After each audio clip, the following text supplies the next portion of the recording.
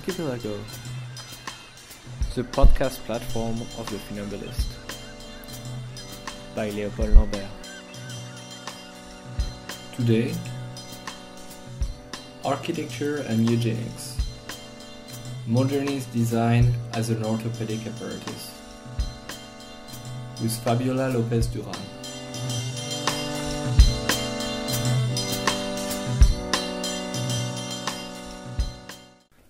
Hello everyone, today my guest is Fabiola López-DURÁN, who is a professor of history and theory of art and architecture at Rice University in Houston. And we will talk about architecture and eugenics. Hello Fabiola. Hello. We are... your work currently is very much about this relationship between architecture and eugenics, and you send me a text that's been particularly useful to prepare this conversation. And this text is particularly centered on the work of Le Corbusier, which is coming at a very interesting time of debate, especially in France right now, because we are. It's been 50 years and Le Corbusier died, and there's been 3 books. There's a big exhibition at the Pompidou Center, and there's been 3 books coming out about the relationship between Le Corbusier and fascism. But my feeling about that is we've been insisting a little bit too much about Le Corbusier's personal inclination towards fascism and some incredible letters written, anti-Semitic letter and all those things. But maybe the work has not been focusing enough on the work of Le Corbusier itself, which I think is leading to much broader consequences because of the way modernism and modernist architecture has been invading the world.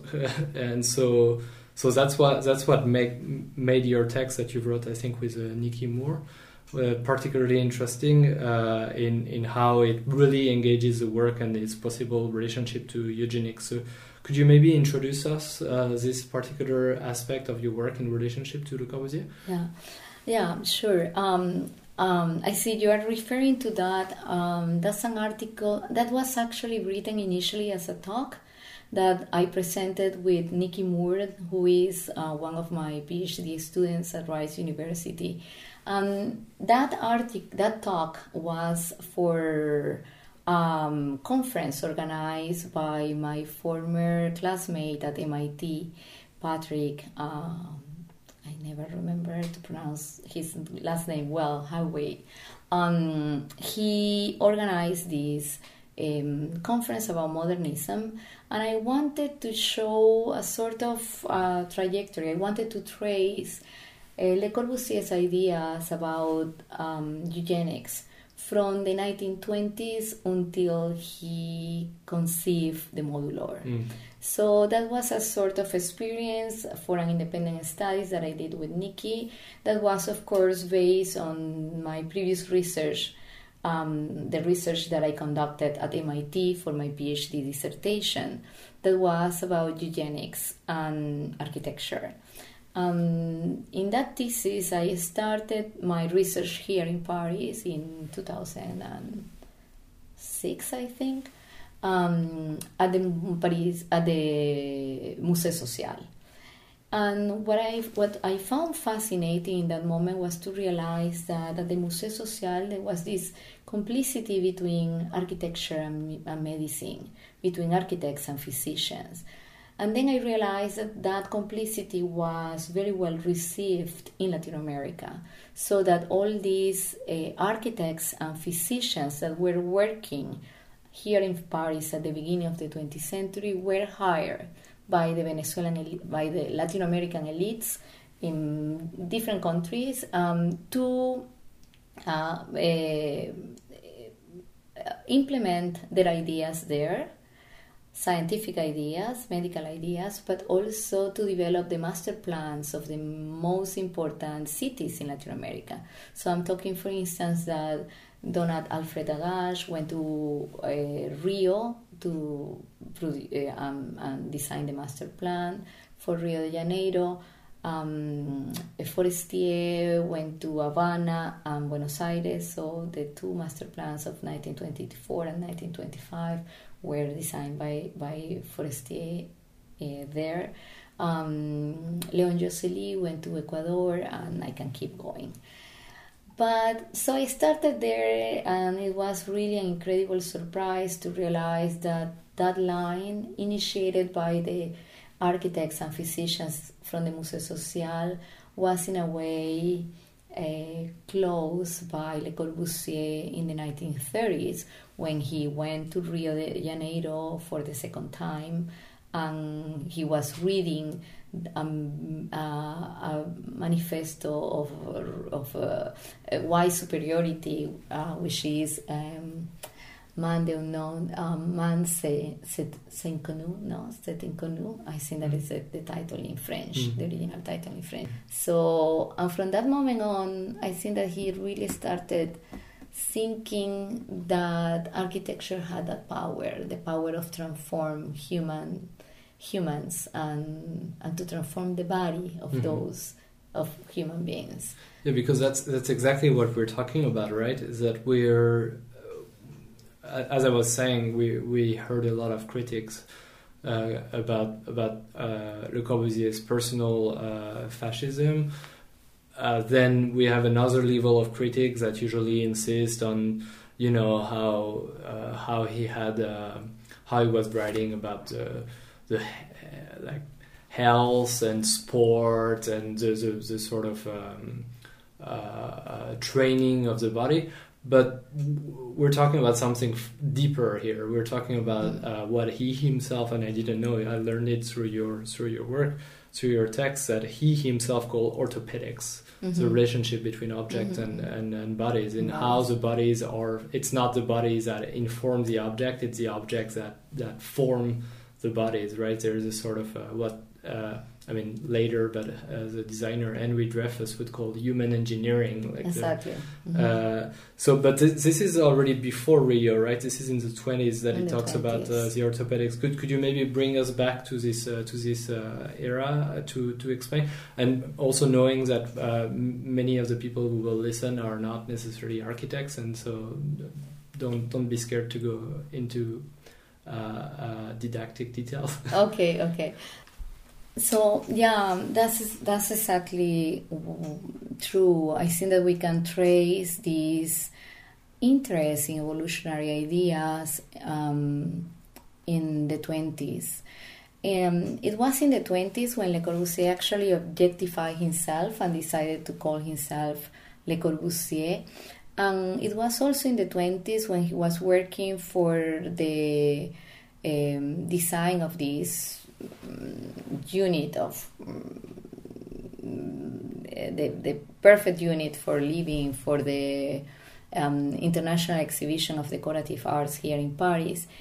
When he introduced what he called the orthopedic relationship between objects, furnishing, and the human. He understood that we were with an insufficient armor. I think that those were specifically his words. That we were born naked and without anything that really makes us to be able to live in a modern time. So he wanted really to show and to understand how we need to establish this connection to objects in two concepts that he defined as type needs and type objects through furniture, so chairs, file cabinets, desks, utilitarian accessories, etc. And that has to be designed in the service of a medical correction of the human being. So this idea of correcting the human being was already in his test that he published in L'Esprit Nouveau during those early years of the 1920s. So immediately after that, he started traveling. So he went for the first time to Latin America and to the US. And I will say that between those years of the mid-1920s and the mid-1930s, his main interest was about evolutionary ideas in relation to architecture.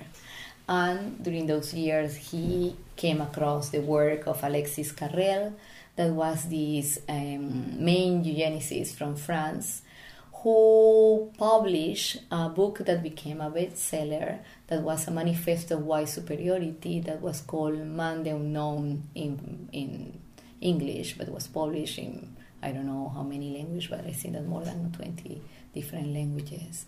And he was reading that book, that was this, as I said, a manifesto of white superiority, while being in Rio. And in his first talk to architecture students in Rio de Janeiro in 1936, he clearly said that Blum, the publisher who published his last book in New York, wanted to publish a book that was equivalent to that book published by Carrel, but for architecture. And from that moment on, Le Corbusier started a relationship with Carrel. He really attended his lectures, started thinking about his talks in terms of architecture. He started sending the books to Carrel because he cared about Carrel's opinion, and started to be more systematic in the implementation of eugenics ideas into architecture. But I think that he was already in that line of thoughts since the 1920s, of course influenced by Nutitius and Adolf Loos and others, and placing himself in the position of the evolutionary thinkers with Darwin and others. So I think that Le Corbusier was really building an ideology that was at the center of his work. What I found right now is that people get totally lost, I think, that in the personal situation of Le Corbusier and his sympathy and his collaboration with the Vichy regime, and if he was an opportunist doing that. I think that that's okay, that we all know that, but what is really interesting for me, and that's what my work tries to do, is to trace how he was not just an opportunist. He was really aligned with these ideas, and he was really thinking about these ideas since the 1920s in a very clear and systematic way that arrived to, let's say, to one of the most clear expressions of this with the modular. So I found, for instance, this exhibition here in Paris, a very interesting exhibition. I love to see many documents that I haven't seen before. I mean, there are some videos that are fantastic, but it's really fascinating how we in architecture are always presenting architecture as this political and social blind thing, that is really doesn't have anything to do with the social and political implications of the discipline. So it's always a kind of strange for me to see, not just for this exhibition on Corbu, but also there is an exhibition about Latin American architecture at the MoMA that is also completely blind, politically speaking. Mm-hmm.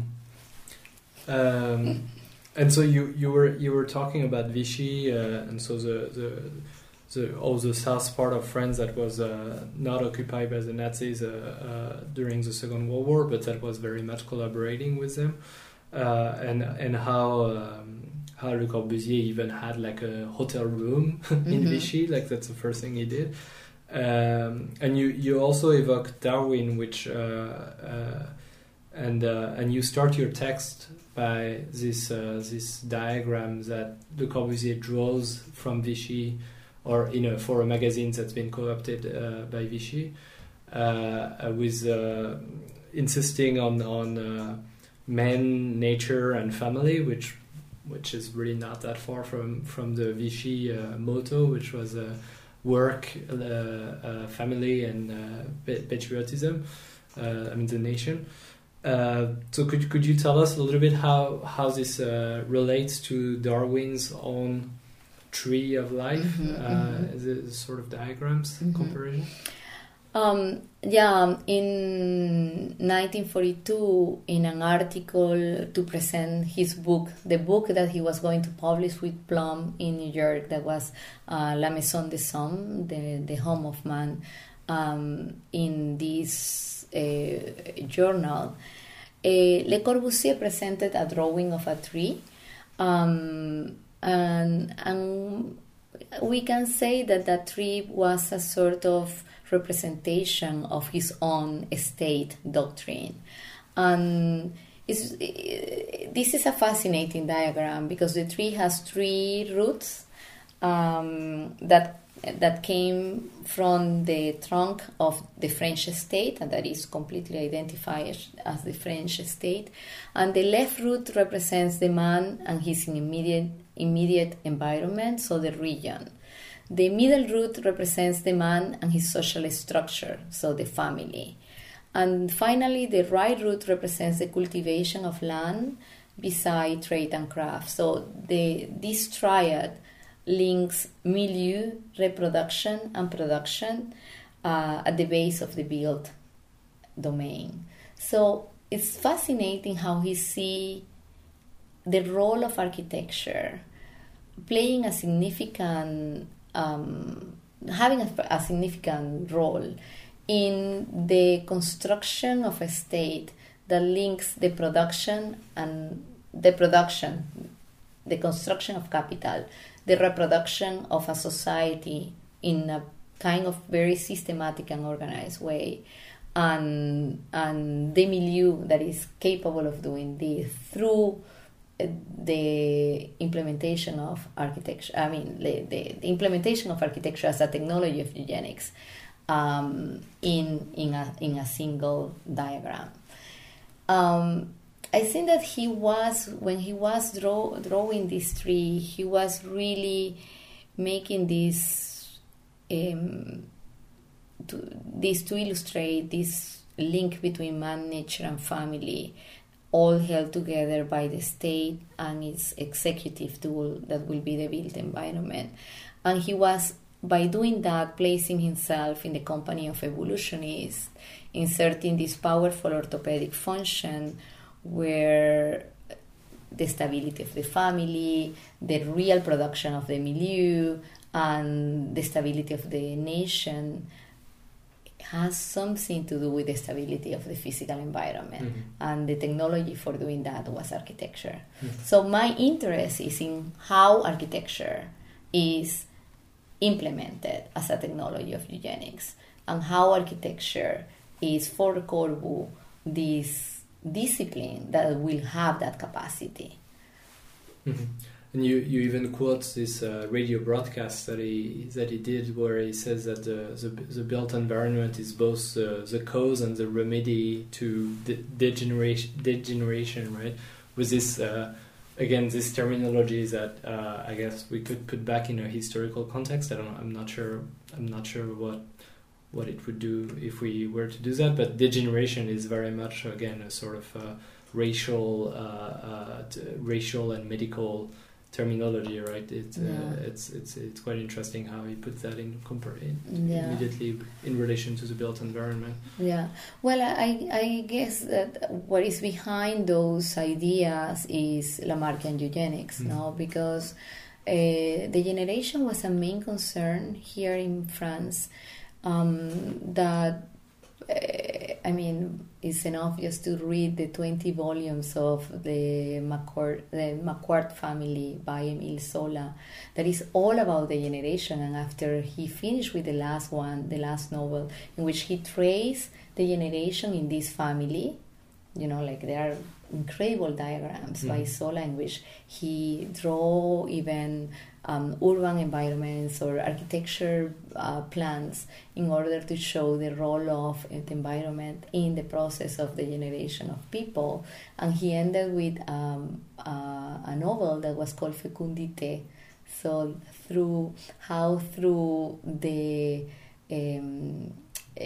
the puericulture, let's say the science that it will be the equivalent of agriculture for human beings, will be possible to transform the society into a healthy society. But these ideas are all coming from Lamarck and the idea, the faith in the environment. So I mean, I think that it's very popular that Lamarck was thinking that for instance, the giraffe was having this long neck because it was transformed by trying to reach the food, and that transformation was possible to be inherited by following generations. So this is the same idea that is behind Lamarckian eugenics, that in difference to the eugenics that was implemented in mainstream eugenics in England or Germany, in which they saw that the environment was not capable of doing any of these, that that the human being was sealed, and that was not the only way to manipulate it was by genetic manipulation. But the kind of eugenics that was implemented in Latin America, for instance, was the Lamarckian eugenics that was based on medicine and on these ideas that the environment had that power, that environment and heredity were the two tools in order to transform the human body. So this is the way that architecture came to play an important role in this ideology of progress that was eugenics in the Latin world.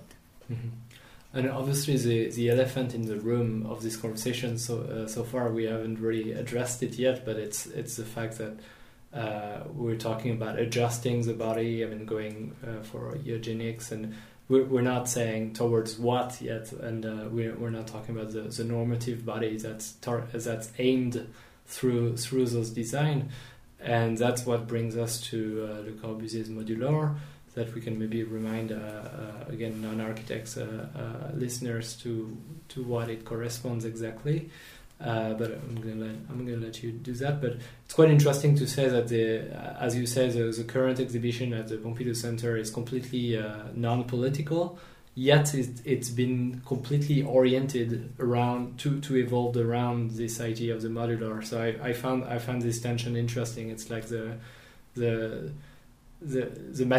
exhibited material is probably the right one, but the discourse, the curatorial discourse behind it is just not happening at all. But anyway, that's me making a comment on the exhibition. But could you introduce us to the modular and the consequences it has on Le Corbusier's architecture towards this eugenics? Yeah, sure. Can I just go back to the 1930s, because I think that there is a very particular sketch that for me was really key in orienting my own research, which is one of the sketch that he was doing while preparing for his talks in Rio de Janeiro in 1936, was the sketch of a human body that we can even claim that is more, he looks like a black man, that is in the base of a series of notes. And in the top of his notes, Le Corbusier wrote the word Castello, then the word Lucio Costa, and other names of modern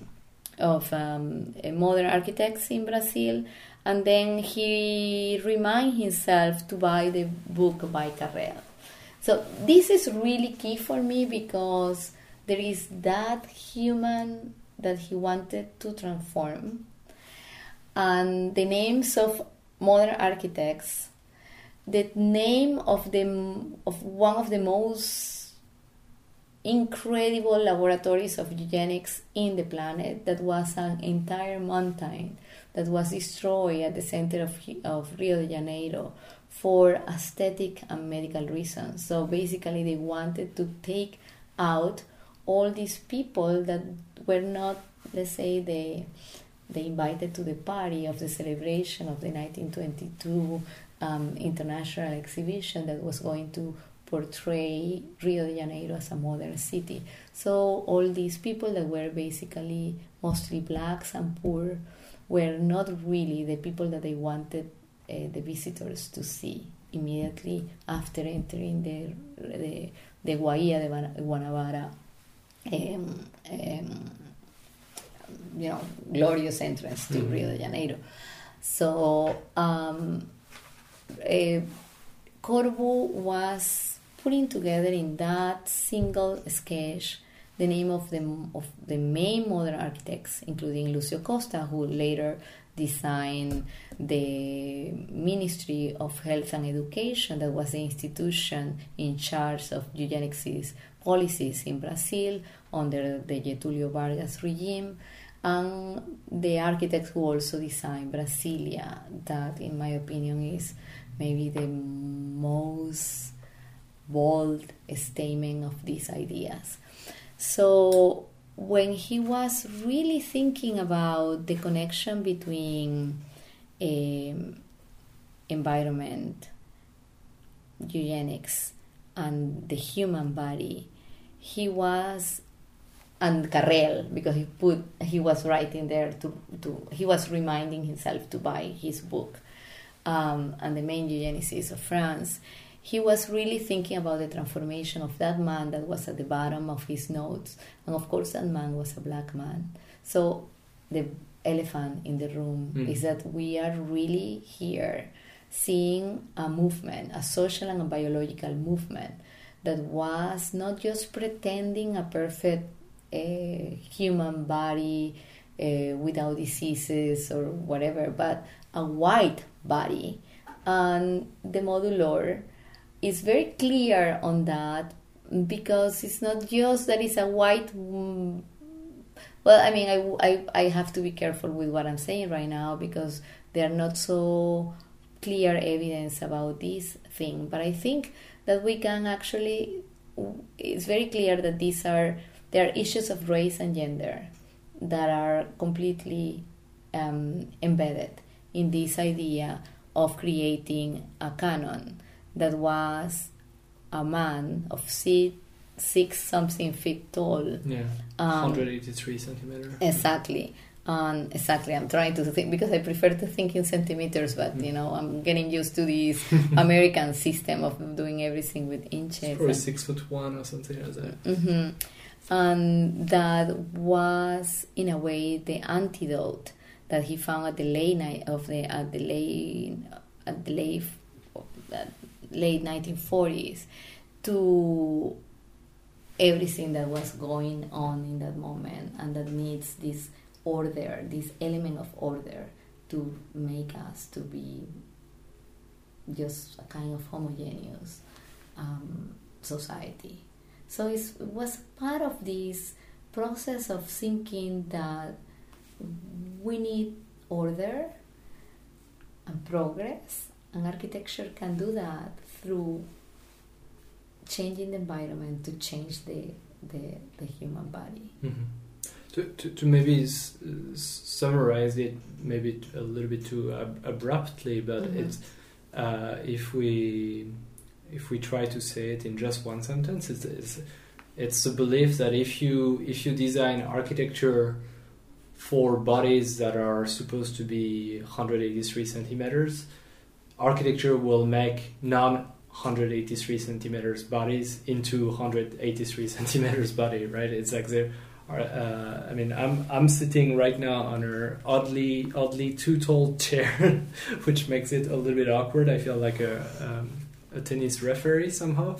But so maybe this chair is influencing my body to become taller than what it is right now, right? Absolutely, absolutely. There was this strange faith that architecture had the power. But it's true that architecture had a lot of power. And I think that we really need to be conscious about that. And that's what I keep... and that's why I keep doing the kind of research that I do, because I think that there are many social and political and economic implications in what we do. For instance, let's go from the description that you have done about your chair, to an entire city that was designed from zero, such as Brasilia, in which I haven't been in a city more segregated from the beginning than Brasilia. In a city that is really not for humans. I mean, I know that many people will be absolutely irritated by what I'm saying, but it's really I think that Brasilia is a tragedy. It's really a tragedy.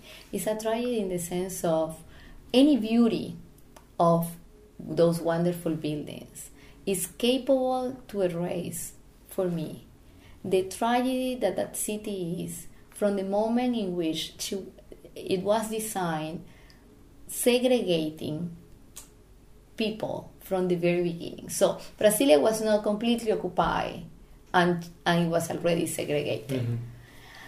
And this is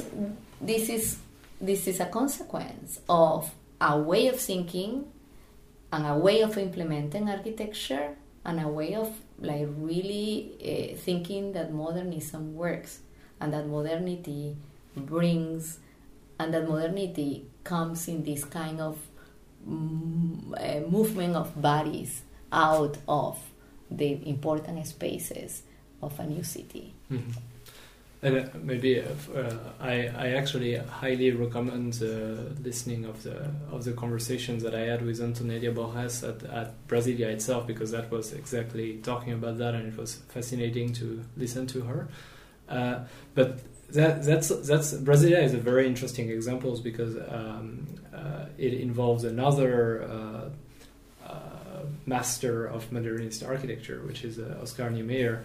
And as much as we can, that's also why I feel that the attacks on Le Corbusier's personal political situation are obviously important, but also not crucial, because if we take Niemeyer, he was part of the Communist Party.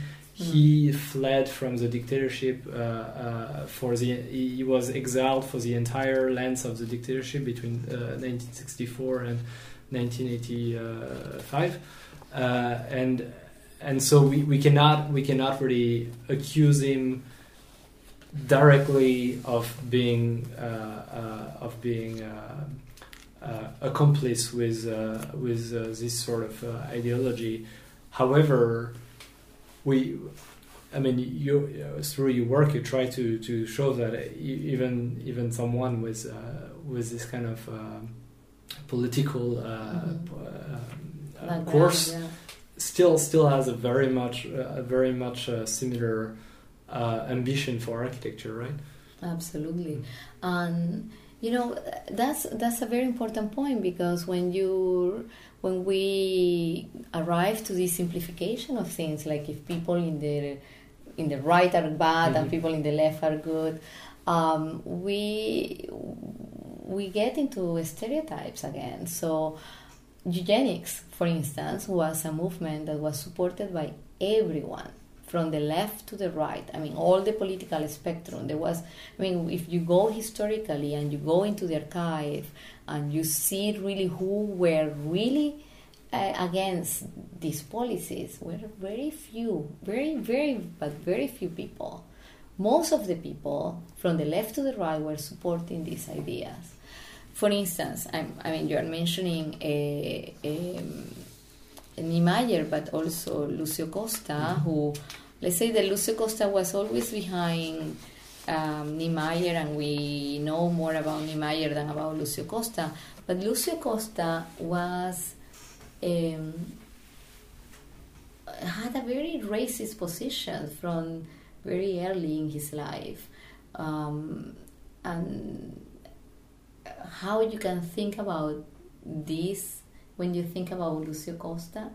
You don't, because you really think that Lucio Costa was moved by all these noble ideas of justice and democracy and social interest. But no, there were many of these ideas that were totally assimilated by these architects and that were coming through their architecture.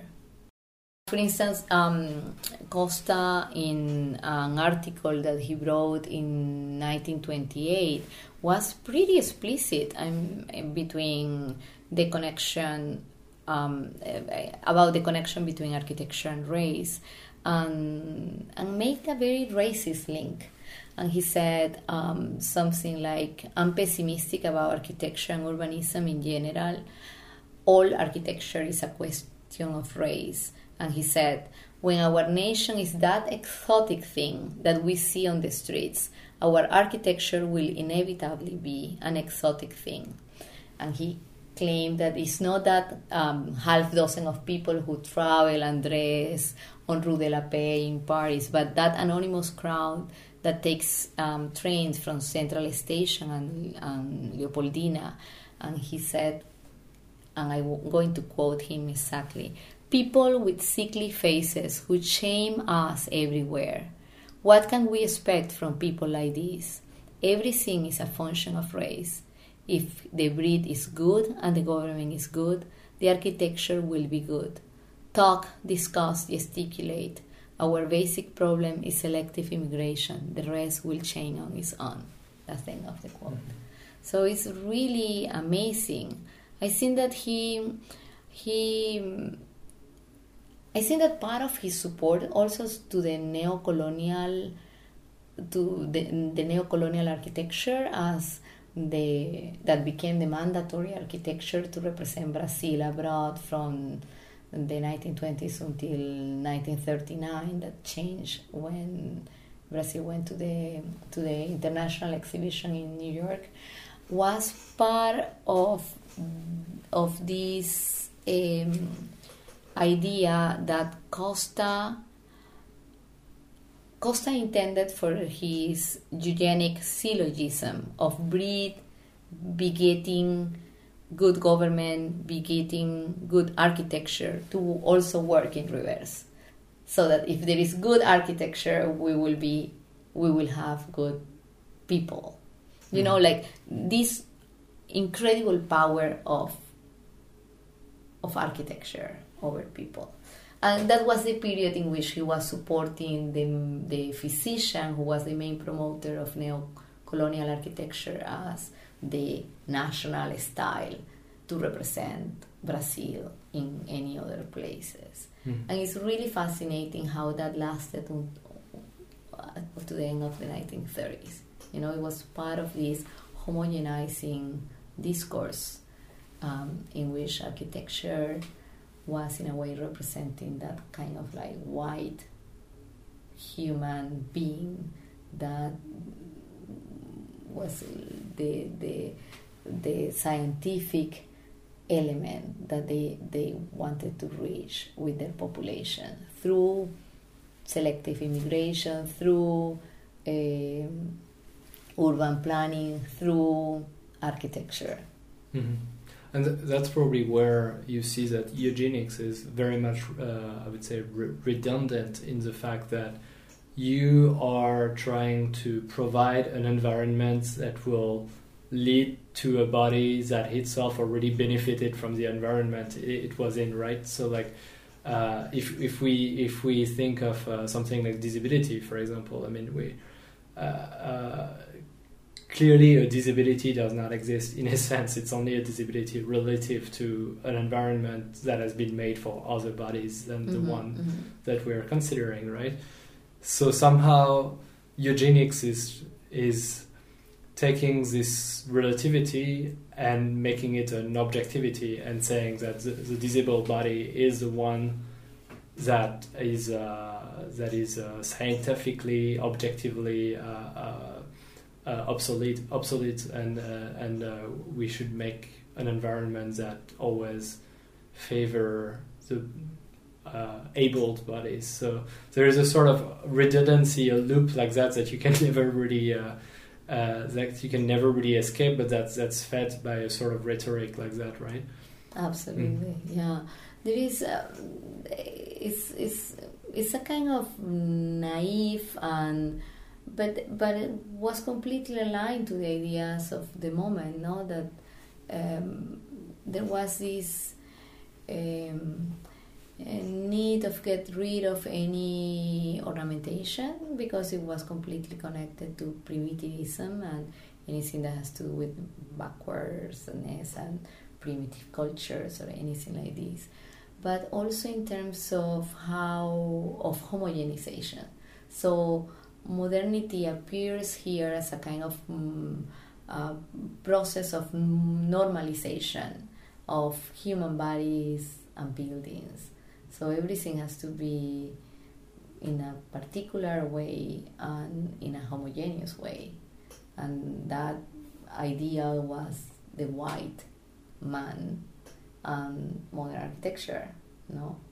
So in a way we went from, talking in the case of Brazil, that is, I can talk about this also in Argentina and Cuba or Mexico, or other countries in Latin America. But in the case of Brazil, you see how in the neo-colonial architecture, that was the style that they decided for representing Brazil abroad until 1939, that has all this ornament, and in a way, we can consider that in a way was anti-modernist and pro-Iberian, but it was really what represents the European part of the Brazilian that they wanted to achieve while transforming the others. And I can tell you about many different examples or emblems of this ideology and this process of transformation from top down, that was coming from the government, through the elites, through the population. Mm-hmm. And maybe as a final comment, we can look at we've been from the 20s to the 60s in this sort of modernist ideology, but what follows that actually is a sort of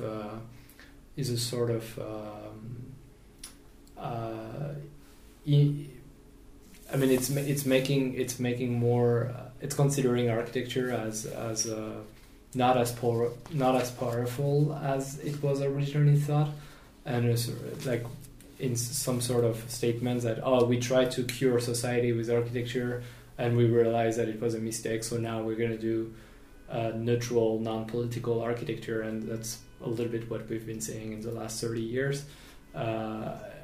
And more, I think there's a push for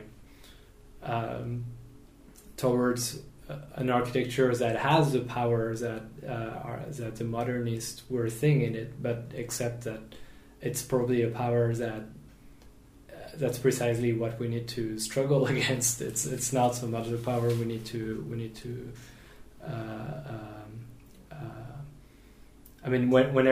just like in politics, it's like when something claims to be saving, or some sort of messianic claim, like as the modernist architecture was claiming, then we need to be very, very careful about that. And I think there's maybe an increasing of awareness for this dangerous role for architecture, right? Yeah, I think that you are mentioning the right word. I think that we need to be aware of this history. We need to be aware of the clinical agenda that modern architecture had from its origins, and I think that all this awareness, this consciousness, is the only one that can make us more critical, and as practitioners, as architects, more capable of really responding to human needs in a more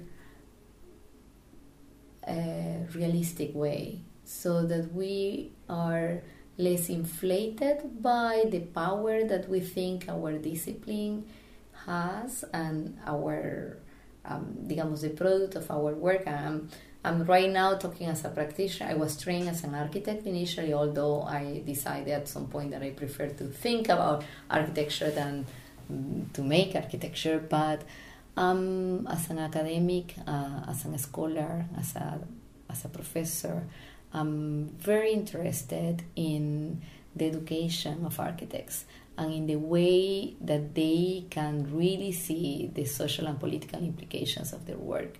And I think that the main thing has to do with this consciousness about the power that architecture has, and also the limitations that architecture has.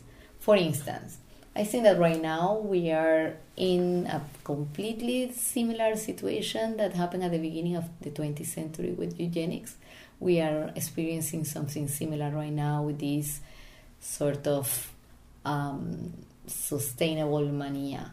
So in which is this incredible movement supported by everyone.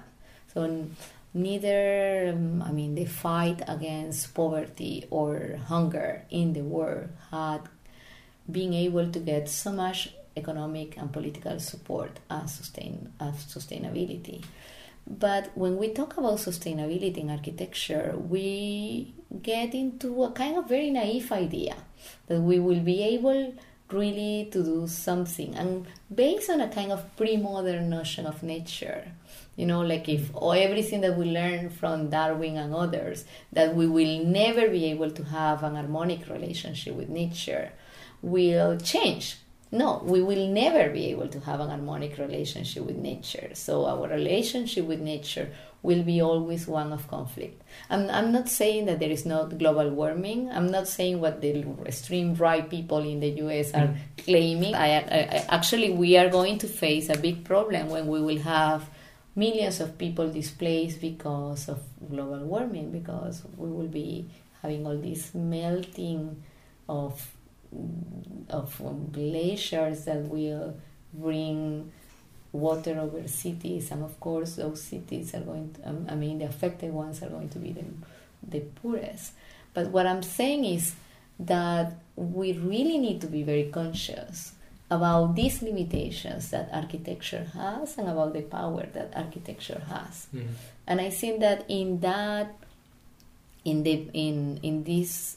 the movement between these two possibilities of power, and lack of power, we have to find a better way to use architecture in a more conscious way in terms of what it does for the human life of people.